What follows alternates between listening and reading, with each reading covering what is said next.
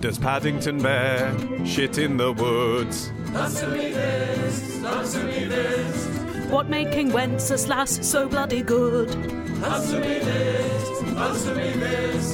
Helen and Ollie, answer me this. I thought I'd forgotten the traumas of Answer Me This, episode 303, but you listeners just brought them rushing back, thanks to this email from somebody who says, regarding your discussion of which cheeses would be best for a hand job, I believe that the best cheese is Swiss.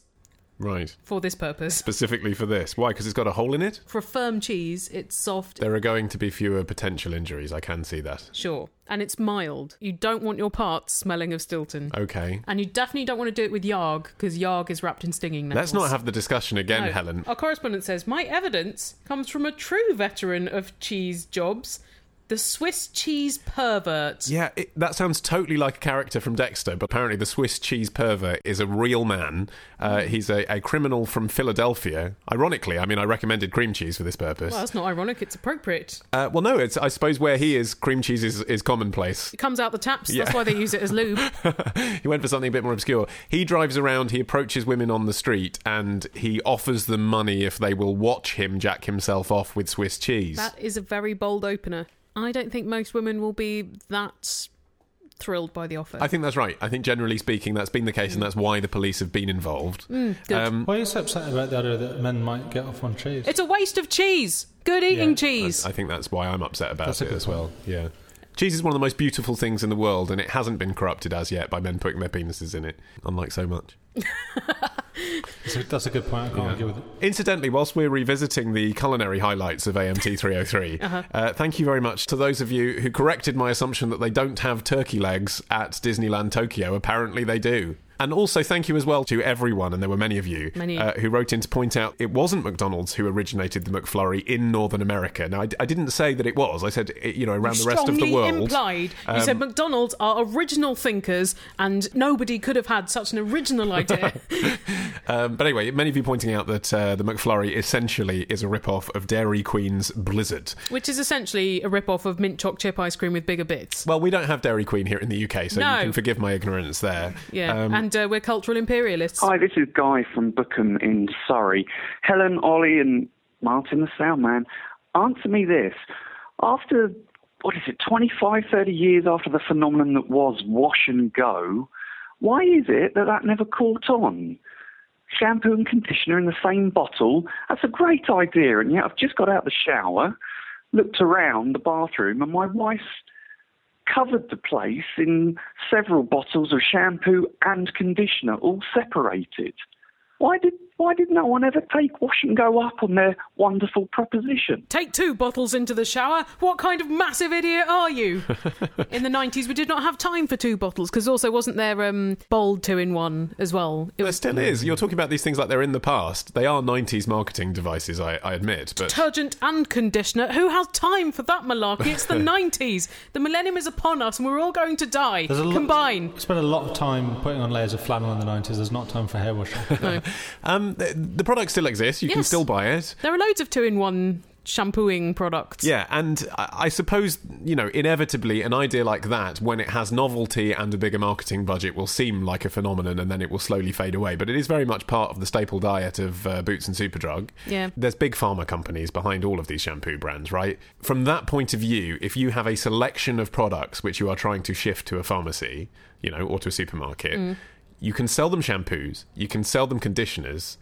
What better way to try and reach the men, and it was basically aimed at men, who didn't want to buy a separate conditioner, because it's embarrassing and gay, than to A, implant through advertising the concept that most people think nowadays you should buy both, and B, offer a solution that is more expensive than just buying a bottle of shampoo, but offers the convenience of just having one bottle. So it was a twofold marketing strategy, wasn't it? It was saying to these men who are incredulous at the idea of buying 2 bottles. Have soft hair. Yeah, saying to those people, look, guys, society's changed. Yeah, the acceptable thing to do nowadays is to buy shampoo and conditioner. If you don't do it, you're a bit weird. But if you insist on convenience, here's a bottle that's actually more expensive than the shampoo you're buying. And by the way, it's from the same company. I mean, it's kind of clever. But how come Salon Selectives, which offered the opposite strategy of combining to suit your exact hair needs, failed when that is shifting a lot of different products? I wonder if shelf space was a factor then. Oh, maybe. So you need to hit the sweet middle. Exactly, because, if you've got a product that actually you need to see the full range to be able to choose, you're flogging fewer of each individual bottle. Yeah. But nonetheless, their marketing was successful because even as you just said, the word salon selectives, I'm sure like most people listening, were going, when you just walked out of a salon. So that was obviously an effective piece of marketing in the round. Hi, it's Ali. Helen and Ollie, answer me this. We've just signed our really cute baby up to be a baby model and he's been accepted. If he hits the baby model big time and starts making mega bucks, what do we do with the money? If we put it in account for him when he's older, and then we have another baby who's not such good baby model material, do we still give baby number 1 the money?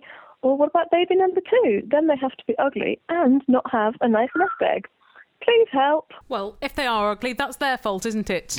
They'll have to exploit their baby earning potential another way. The truth is, I don't think big bucks really ever come from being a baby model unless you absolutely land on your feet and land a plum roll in Downton Abbey. But generally... And we're not saying your baby isn't beautiful by saying that. It's just not as much money as you would think. Well, even a day on a TV show, because that's all it normally is, pays like 300 quid, which is good, isn't it? But it's not going to be nest egg for their university tuition.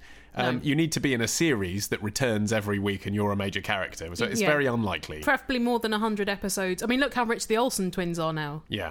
But there are 2 of them, so they could work longer hours because you could just switch one in. They were in a sitcom called Full House in the States, and they played the same person. They were multi-squillionaires by the time they were in their teens. But I have sought the intel of our friends Amy and Sam, whose baby Pepper did a bit of modelling for Tesco's. Wow, and, that's a big gig. Yeah. I bet it's still only about 200 quid. Yeah, probably. And they said that legally the money has to go to the baby. Oh, really? So you can't even split it if you want to. And they also recommend the junior ISA at Halifax, where it's 6% interest. Wow. That's very useful advice. I'm really quite surprised that they need so many new babies to advertise things. Why not just use stock shots? It is a baby. Or just plastic babies. But I mean... Or a turnip wrapped up in a towel. I appreciate that, the quality of film has developed, pardon the pun, over the last sort of 10-15 years. So now you want a baby in HD, maybe now you want a baby or babies on your books with a range of different ethnicities like you didn't need perhaps 20 years ago and all of that. Nonetheless, surely by now they have a shot of every possible baby that you just think, well, why not use the same one? Why don't you just take a new picture of a smiling baby in a white towel? They all look the same. Well, they're wearing different clothes. They're modelling different products. Yes. You need them reaching towards like a prawn dip or something, your specific product that you're advertising. But do you? Because they do all that in post? But generally, couldn't you do that anyway with modelling? You could just get one stock model to model everything, then superimpose different people's heads on there. Oh, like in Clueless. Airbrush the model so that they don't always look like the same race, and you would save a lot of money. I suspect that what we've learned here is that models are cheaper than good designers. And also, I think what we're learning is that the aesthetics of each era vary a bit. So what is considered beautiful in a baby now might not have been the same as 10 years ago. That's maybe why Calvin Klein have just unleashed their real plus-size model. Did you see that? Oh, what a heifer. Curvy, voluptuous size 8 model. Oh, she must be busting out of those 20-inch waist jeans. Well, here's a question from Katie, who says, I always get Barry Manilow and Rod Stewart confused. So, Helen, answer me this. Is there an easy way to remember which one is which? An easy way? Well, one of them is American. That's true. And one of them is Rod Stewart. Yeah, now, I was just thinking nationality-wise, is he Scottish or does he just play up the Scottishness because that's kind of cool? He has a Scottish parent, but I believe he was largely raised in England. God, he really goes with it, doesn't he, with the kilt and everything? I think, and that's quite useful. You think of Rod Stewart, you think of the kilt. Think of Barry Manilow. That's horrible very American. Facelift. Rod Stewart as well, blonde mullet, and Barry Manilow, kind of maroon halo. Rod Stewart has had many women and children. Yes. In different senses of the verb. Whereas Barry Manilow, very coy on the subject of his romantic and sexual life. That's a very politically correct way of putting it, Helen. Well, and also not at all litigious. Well done. I cannot confirm or deny what Barry Manilow has been doing with his man-ilo. Maybe the way to remember them is Rod Stewart saying, if you want my body and you think I'm sexy. And yes. Barry Manilow did Copacabana. And Yeah, quite different, yeah. yeah, Also, the environment in which I would like to meet them, and I would quite like to meet both men. you could play with Rod Stewart's train set, which is apparently very comprehensive. Well, exactly. That's kind of why I'd like to meet Rod Stewart, is because he and Elton John both, actually, they're mates, aren't they? Seem like guys who, because they came from relatively not very well off backgrounds in the UK, then when they made lots of money, really enjoyed it and continue to enjoy it and appreciate it. Whereas Manilow, Yep. I think he's going to be spoiled, but not really enjoy the fact that he's obviously very wealthy. Yes, I can imagine him being kind of clueless, but not in as fun a fantasy way as Rod Stewart or Elton John. I'd want to meet them in very different places. Where? At the Copacabana. Don't confuse things. Rod Stewart, I would like to meet at a nightclub after a few drinks, and there's not many people I put in that category, because usually the conversations you have at nightclubs when you can't really hear each other over the music and you've had a few drinks, so people are nonsensical and self-satisfied. I cannot recognise Are this not very good. situation. But Rod Stewart, I think, is a fun person to meet in a VIP lounge with a girl on each arm, because he's fun, he's self-aware, and you don't have to hear him sing. Manilow... He's quite a passable singer, actually. Oh, yeah, no, absolutely. No, I don't in any He's way... more gruff as well. Manilow is more smooth. But still, I wouldn't want to hear him sing his actual music. That's my point. But he came through kind of British R&B, so he probably knows some old classics. Yeah. I'm not dissing his talent. I'm just saying I wouldn't want to go to a Rod Stewart concert. Yeah. However, as you know, I've been to a Barry Manilow concert, and it was Yeah. one of the best experiences of my life. Yeah. Manilow... That makes me really doubt your judgment. Manilow, I And would your like life to meet choices. in an almost completely different environment. Manilow, I would like to meet That's Spa. Daytime. at the Savoy. Yep, okay. I'm having afternoon tea. He's sitting in a pink throne, and he's got a piano at his fingertips, so that whenever he wants to, he can just start launching into Could It Be Magic?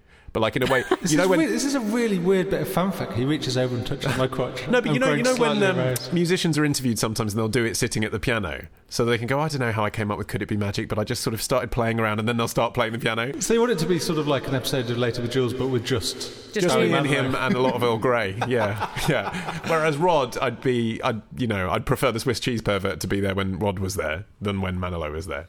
Is that because you feel threatened by Rod Stewart's raging heterosexuality, whereas Barry Manilow you feel a lot more aligned with?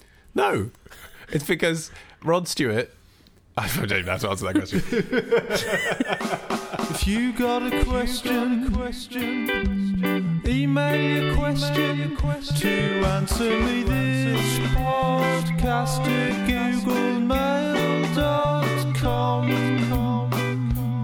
Answer me this podcast at googlemail.com. It's great. Here's a question from an anonymous woman in South London who says, I've just texted my ex and immediately regretted it. We've all been there. I regret texting your ex so much because I was abroad and it cost me a lot. Yeah. So, Ollie, answer me this, please. Is there any way to cancel a text while it's in transit? What would have happened if I turned the phone off as soon as I hit send? Would it have just sent part of the message, which could have been even worse, depending on which part had been sent in isolation? I want to know what this text said now. Would the context of one bit made a radical difference if the other bit had not sent? Yeah. I presume if it's her ex, that it was something inappropriately sexualised and she regretted that she'd brought that up. Or inappropriately emotional, maybe angry, or maybe begging. Any of these scenarios aren't very good, are they? Not This is very why good. you shouldn't text your ex at all, and you should remove their number from your phone or store it under like a very odd contact that you probably can't This remember. is why you can never be friends after you've gone out with each other. That's it. You've ruined it forever. No, it's not that. It's just that you shouldn't have any contact for a while so that you can both get over it and rebuild your existences and then return to each other as friends without Yes. wounds. So you have to wait for both of you to have a partner for that to happen. No, but I think you have to wait a few months at least. I think it's 6 months. At least, yeah. Because I think after 2 months, it's still Too raw. habitual, and familiar, isn't it? Too Even much if you- danger, you'll yeah. fall back into bed. I think that's right. Anyway, I mean, the answer to the question is if you turned off your phone whilst your text was in transit, it's 50-50. It's true that if the message hadn't yet reached your network from your phone, then when you turn your phone on, it would continue to try and do it. It Yes. wouldn't send half of it. But it would still send when you turn your phone on. So what you need to do, actually, if you've got a smartphone, is go into airplane mode as soon as possible, as soon as you realise. Okay. You've got a small chance that it won't send in that time. Go to airplane mode, and then if your phone doesn't have the option to delete a text message, unfortunately, you will have to wipe your phone of all data. But it is worth it if you are that bothered. Wipe your phone of all data, turn it back on again, and reinstall, and then it won't have sent the text. There's an easier way. Yeah, is it having my phone, which only sends and receives a small percentage of texts because it's old and shit? Yeah, my phone kind of does. My phone doesn't do MMS at all. So Really? if I'm sending someone a funny picture, they never get it. And for some reason, I insist on sending them, rather like people who text dead people. just to make me Right. feel good, even though I know they're not going to get it. Couldn't you just email them? Yeah, could, but I want to MMS it, so I keep trying, even though I know it won't work. I preferred the old ways. I do prefer the old ways. I want to fax it to them. I texted my friend who's in Valencia at the moment a feature from the Sunday Times about things to do in Valencia, knowing it wouldn't go through, just because I thought, well, I spotted that and I'd like to send it to him. Maybe you've always secretly preferred one-sided relationships. Anyway, the easier way is there is an app, which, you know that thing on course. Gmail where you can have a little widget installed, which is called Undo. Yes, I've got Undo. It's Very good, isn't it? Very good. When you send an email, actually what it does is it doesn't send the email for, I think, 7 seconds after you No, press it's longer send. now. It's good. So you then have that window after you've pressed send, just in case you go, oh shit, I can't send that. And I do that about once a week. So anyway, the app is called Cancel SMS. Okay. And it does the same thing. There's a delay of 1 minute before all your Oh. text gets sent. So you've got a minute to delete it. I think you're just going to have to delete any number that is a risk, though, until you're emotionally stable enough to be trusted with text messaging. Yeah. Although the thing about text is they are more considered. So she says, I regretted it immediately once I sent it. It's not like something you just say, is it? You look Yeah. at the words written down and then you press send. I don't think they're that considered, though. I think even emails aren't, because we get some quite long emails to Answer Me This, where someone clearly hasn't read back because they don't make any linguistic sense at all. I quite like those. It's like we've had an email from James Joyce. Luckily not as long. Here's an email from Andrea from Boston, home of the bean and the cod. We've got our own cod here, Andrea, and we've got beans. Did you see the Boston bean when you were briefly in Boston? No. It's a toy bean. I think it might have a little hat. It's not a very cute toy because it's a brown bean with a face. I'm sorry I missed that. Is it like a baked bean? I can't remember. Yeah, it's like a baked bean. Some of them are really large as well. You can get a giant plush brown bean with a face. How did it happen that a town of such history and lineage, with Harvard in it, ends up with a baked bean as its mascot? Well, people would argue that Harvard is in Cambridge and there come isn't on. the Cambridge cod or the Cambridge bean. Yeah, but Americans travel 5 hours to go to a local restaurant. Surely that's local for them. Oh. Anyway, she says, here is a question of Facebook manners. Great. A long-time business associate of my husband's, whom we've become friends with over the years, has recently finalised a very painful divorce, which he didn't want nor initiate. At his request, my husband asked me to unfriend his ex-wife because of the hurt she has caused him. While I never heard her side of the story, since she and I were only superficial acquaintances, I didn't think it was worth arguing about. It was important enough to my husband's friend to ask that we did this, so I complied. Yep, that sounds like the right decision so far. Yeah, it doesn't sound like a satisfied person, though, does it? So I complied. That's never the way that you really feel 100% behind any decision. Yeah, but I don't feel like there was a great pull to do the other thing. Do you? Well, let's find out. Yes, let's. This is what's been playing on her mind. Helen, answer me this. Should I have dropped her a brief message first explaining why I was unfriending her? No, that would never go well. How about a really long one, though? Yeah, just list all of her faults. My first instinct, she says, was to do so out of courtesy. Just to make more pain for this woman who's just had an unpleasant divorce. Yeah, but the more I thought about it, well done, Andrea, using that brain of yours, the more I leaned towards a stealth unfriending. Right. Why stir up any more dirt between the former couple? So I just cut the cord. Yes, you did the least bad thing. I think that's right, the least bad thing. All the options are bad, but none of it's your fault. It's her fault, so just deal with it. I was unfriended by a couple that we know when we had a friend break up. Mm-hmm. A few months later, I noted they had unfriended me. Mm-hmm. But if they'd sent me a message doing it, I think that would have been much worse because I understood when they did it Yes. why they had done it because Yes. we were no longer friends. Now, but actually, you raise an interesting point because I don't know if I know the friends you're talking about, and do. I don't know if they're still friends of mine on Facebook. I don't know. Maybe they are. Maybe they Maybe. aren't. But it would be weird for me to unfriend them because I wasn't part of that conversation directly. So, in Indeed. the same way, I can identify with her situation here. You know, this woman has done nothing wrong to you personally. Yes. You've just heard bad shit about her, and that's difficult. Also, your obligation, Andrea, is really to your husband first and his friend second. If this woman is not of equal obligation to her now ex-husband, I don't think you need to worry. If you were as good friends with her as you were with him, then it would be a problem. But Yes, this exactly, way, yeah. you're making his life less hard. And also, sometimes I think someone's unfriended me and actually they've just deleted their Facebook account. She could Yeah. think that. But although social networks are fun, and we're at facebook.com/answermethis, Oh, remember, lots of fun there. friendships are best built in real life, aren't they? I mean, this is all just a dunno. reflection of real life relationships. And if in your heart of heart you know she won't really give a shit, then she won't give a shit. Doesn't change just because it's on the internet. I'm friends with someone on Facebook who said that she's having to delete friends because she's reaching the Facebook cap on friends. Well, then she's not friending people properly because no one has that many friends in life, so she needs to cull. Why would you be friends with like 1,000 plus people? Promiscuous. 1,000 is the number. I think anyone, because I've got about 300, I think it is 330. I've got about 500, but I've had a lot of jobs in my time. Yeah, well, okay, so you have a slightly looser definition of friend. They're people that you've had a fun relationship with in a workplace, but you don't necessarily know as a friend. Or people I used to go to school with. But that's still people you've met. Yes. Yes. I think when it's beyond 1,000, you're doing it wrong. Yeah. Like when it's beyond 1,000, you can't have that many friends or associates. No. So they're not people you know. You're So you're basically not treating it like Twitter. Yeah, exactly. Yeah, or LinkedIn. Yes. Do not treat Facebook like LinkedIn. Yeah, if the world becomes LinkedIn, it'll just be a barrel of cunts, won't we? Boring. Huh? Think about that. Right, it is time for this episode's intermission. And as last time, we are directing your attention, folks, to the Answer Me This Christmas album. Available at answermethistore.com. Apparently, reindeers' noses are very hospitable to germs because they have a lot of moist folds. Yeah.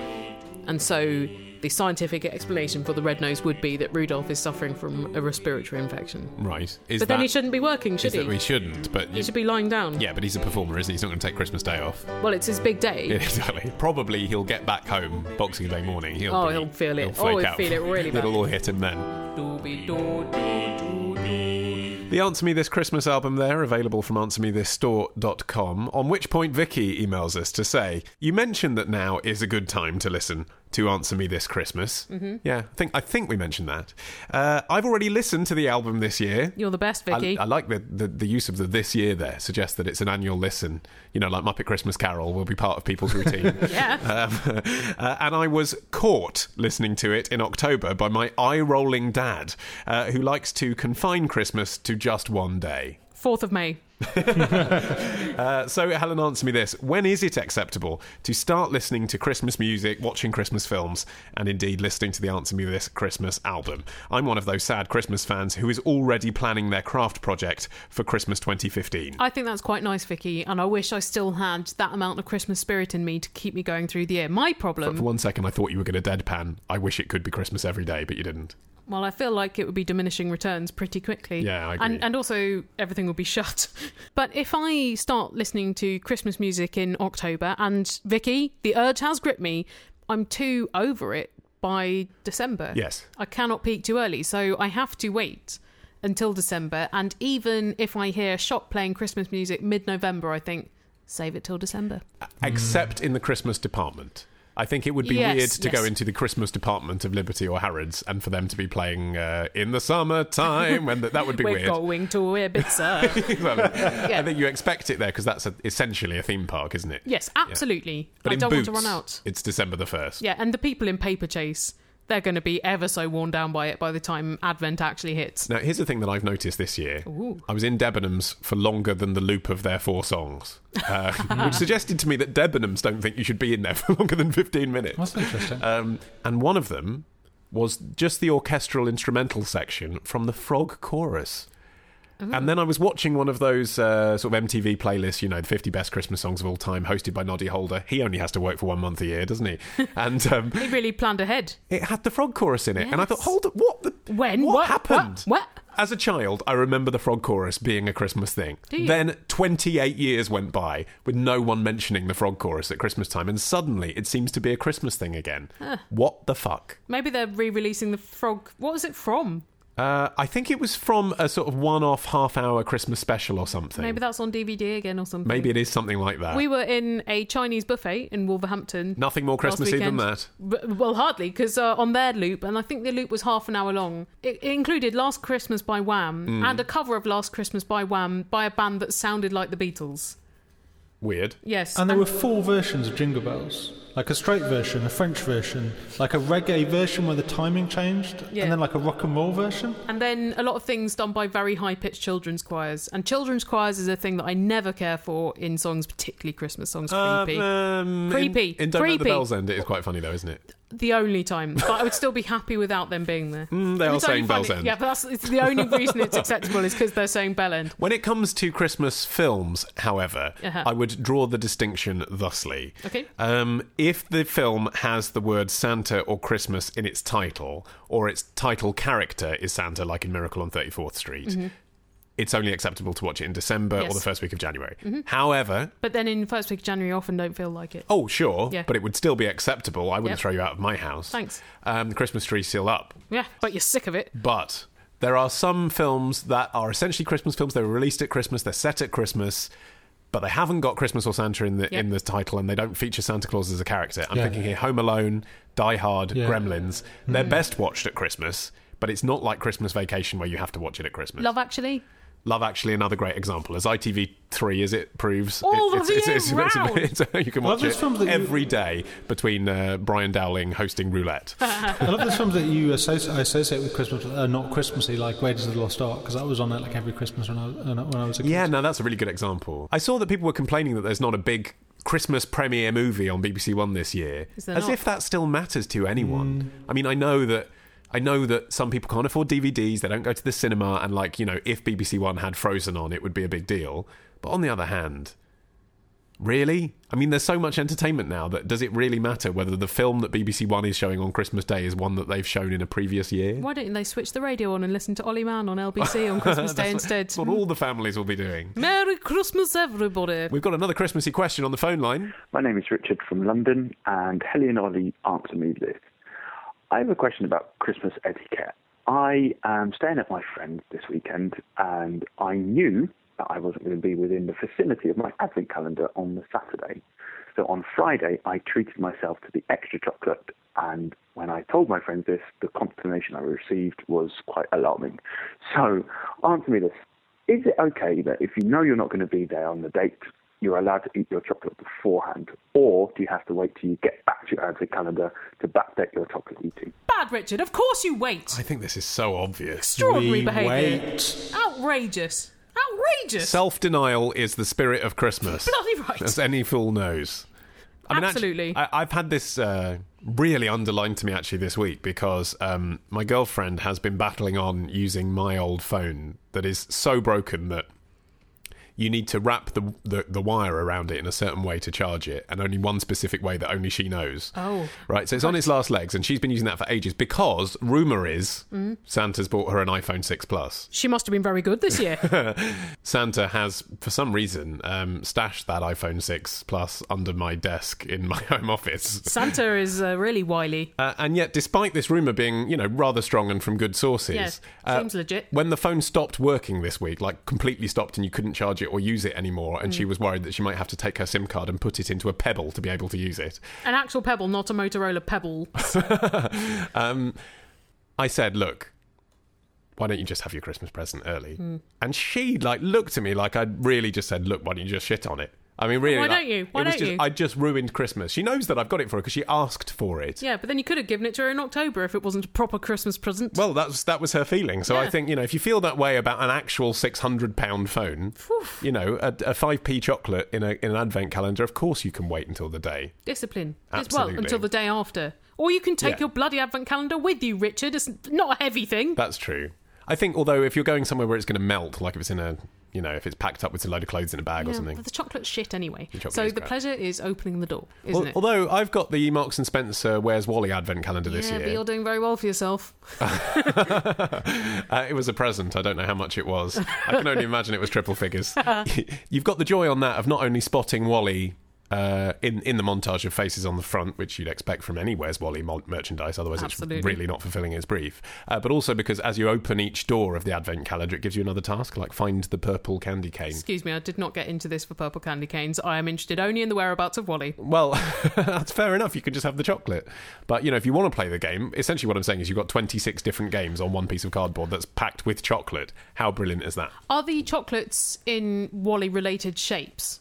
Not that I've noticed. Because a lot of them look like exciting different advent calendars on the outside, and then the inside is just the same old £1 non-brand generic advent calendar format. My suspicion is that all the Marks and Spencer advent calendars are the same inside, and they position the doors on the outside in the right places. We're all just humans underneath our exteriors, aren't we? Exactly. But the homogeneity of the insides of advent calendars is what made me prefer the chocolate-less ones, despite the childhood of deprivation yearning for nothing more than a chocolate advent calendar. Now I prefer just the pictures, but last year my brother Andy got me this tea advent calendar where you had a different sachet of tea every day. Oh, that's nice. That's amazing. But I took them with me, Richard, so that I could have them on the right day and not before the right day. Good. because that is right and proper. Well, here is another festive question from Tim from Sevenoaks, who says, on the Toys R Us ad, they proudly claim to have millions of Geoffrey all under one roof. There are millions of Geoffrey. There are millions of Geoffrey all under one roof. That would be very problematic because Geoffrey's not pluralised there. And anyway, there's millions said Geoffrey. There's millions of toys all under one roof. That's the lyrics. There's millions said Geoffrey. So it's not Geoffrey like fish or sheep where the singular is the same as the plural. No. Oh.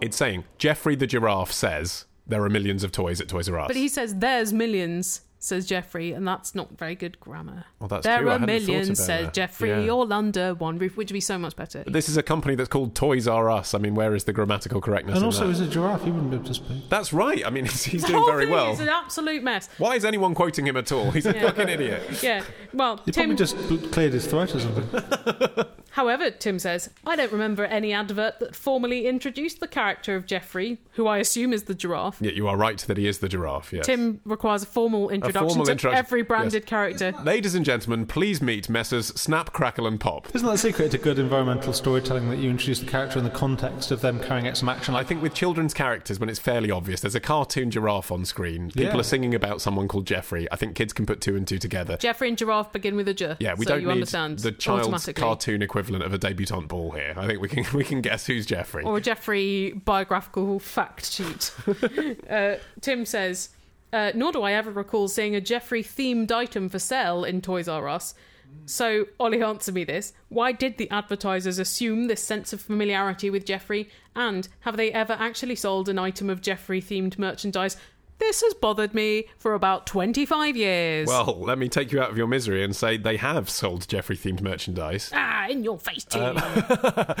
You can, and actually, it's very good value. I was just looking now on the website. Geoffrey is still a thing.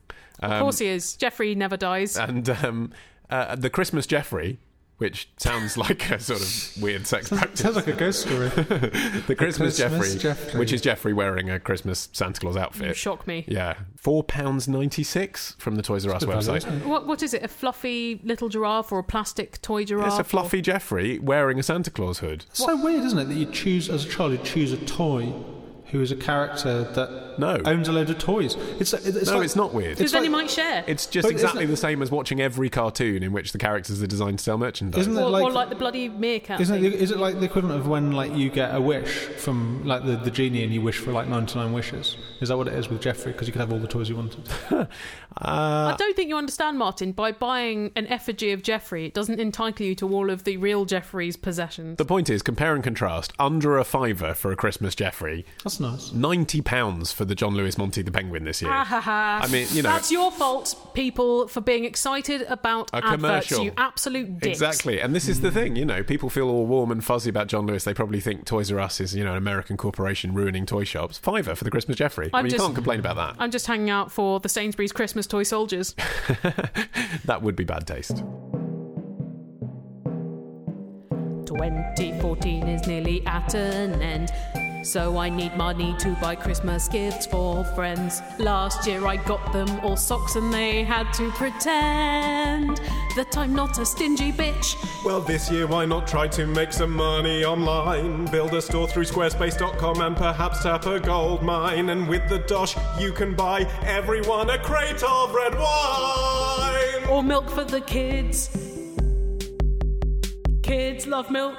Thanks very much to Squarespace for supporting this episode of Answer Me This, and if you use the code ANSWER, you can get 10% off their web building and hosting services for a whole year. And there's nothing more Christmassy than building a website at Christmas. You can drag and drop photos, you can see your website improve as you edit it, and That's Squarespace 7 for you. And you can import content from WordPress and Blogger as well. So if you've got a shit website somewhere else, you can bring it over I to Squarespace. have got a shit website somewhere else. Then you are the ideal customer. Here's a question from Sam from Kent, who says, a few months ago, I joined a roller derby fresh meat league. Fresh meat league? I think she means she was a fresher and Right, or a they noob. joined a roller derby. Yeah, I can't imagine that they actually have tributes to the TV sitcom Fresh Meat in the form of roller derby. Unless That it would was be odd. like a meat raffle, but you had to compete for it by roller derby. Yeah.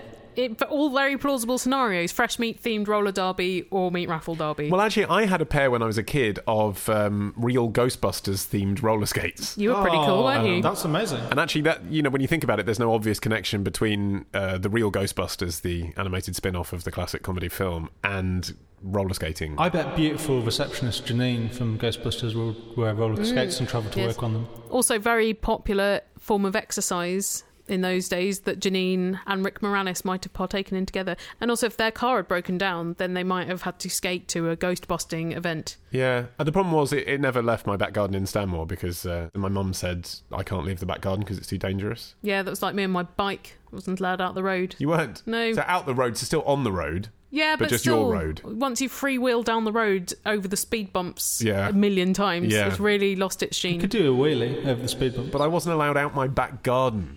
And we had a lot of cracked paving stones, so I did fall over more than I would have on a straight bit of concrete. But that's the thing with cycling and roller skating and ice skating as well. You've got to get some momentum up. It's really difficult if you're just hovering around the edges. That's hard. I think maybe what our parents realised is that Jewish children don't belong on wheels. Well, anyway, Sam continues. Joining the roller derby is one of the best things I've ever done.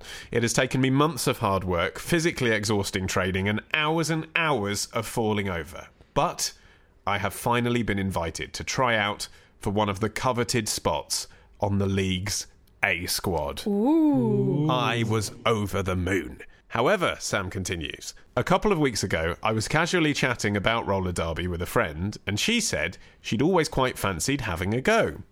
I suggested she come out for a tryout session with the newbies, assuming that she'd have the skating ability of a giraffe on ice.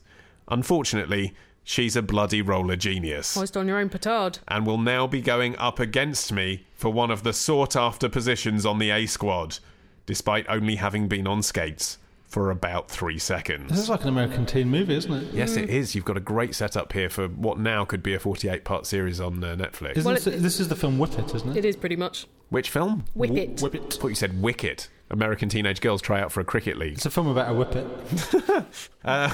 Worst of all, continues Sam, my friend is a huge prick about this. Oh, okay. Otherwise, I didn't really think you had the right to be annoyed at your friend turning out to be good at something. That's not her fault, but her being a prick is her fault. My friend swaggers about, boasting about how quickly she was called for tryouts when I spent months of hard work and effort training for it. Well, you idiot, Sam. You should have just picked it up 2 weeks ago. Yeah. Your fault. So, Helen, answer me this. How do I tell her to F off and find her own damn team? Especially as it was my idea she tried it in the first place. I don't think that gives you the right to remove the roller derby from her. Just because you introduced her to it doesn't mean you can shut her out again. Yeah, what I'm getting from you, Sam, is a lot of anger about your own lack of ability in the roller derby. So much bitterness. Maybe you need to find something your friend likes and be better at it than her. I think what's happened is your friend has highlighted your physical inability, the fact that you took 3 months to even be able to stand up on roller skates.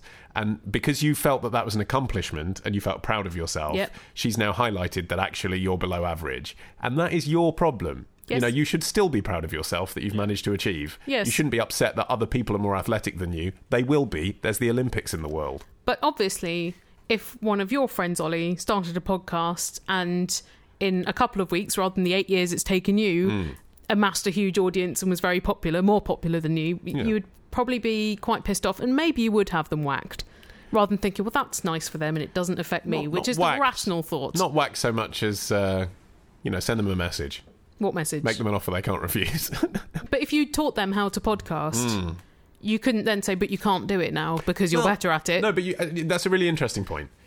I wouldn't, but the great thing you could argue about the world of podcasts is we are a complementary medium. You know, it's not linear. There's room for all the podcasts. Exactly. Listening to us is not stopping people from listening to Chris Evans on Radio 2. Well, they could be doing that right now, but they're listening to this. That's true, but they can equally listen to that on iPlayer, or they can listen to The Breakfast Show and then listen to us at another time. They could schedule it. They don't cancel each other out. No. But in the world of roller derby, I mean, there is a point there which is competitive. There are only so many places on the team. Yes. It is not a complementary medium. So on that point, maybe you are, there is some legitimacy to be a little bit annoyed if she gets a place and you don't. Yes, but you define the rules of the game. You don't have to play by those rules. If you just enjoy it for the pleasure of roller derbying, then Yeah, don't Martin, you're go into that naive. competition. It's not a pleasure cruise. Roller derby is fierce and competitive, and you're supposed to roll the shit out of each Well, other. it doesn't sound very nice to me. I wouldn't get involved in that. Yeah, but it's not Why your scene. Just go for a nice roller.